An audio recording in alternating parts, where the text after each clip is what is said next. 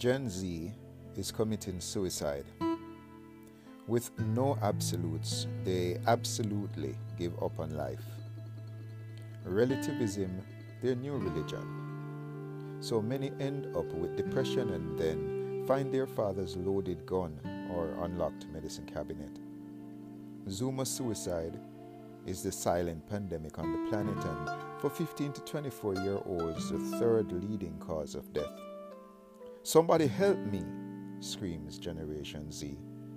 That cry landing on deaf ears.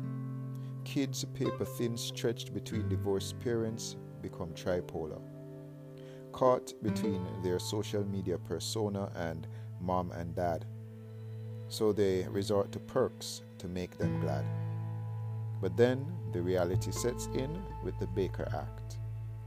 And the high wears off to chafing fact, so the loud explosion goes off as they'll never allow themselves to be taken alive. And like classic bureaucrats, we react too late.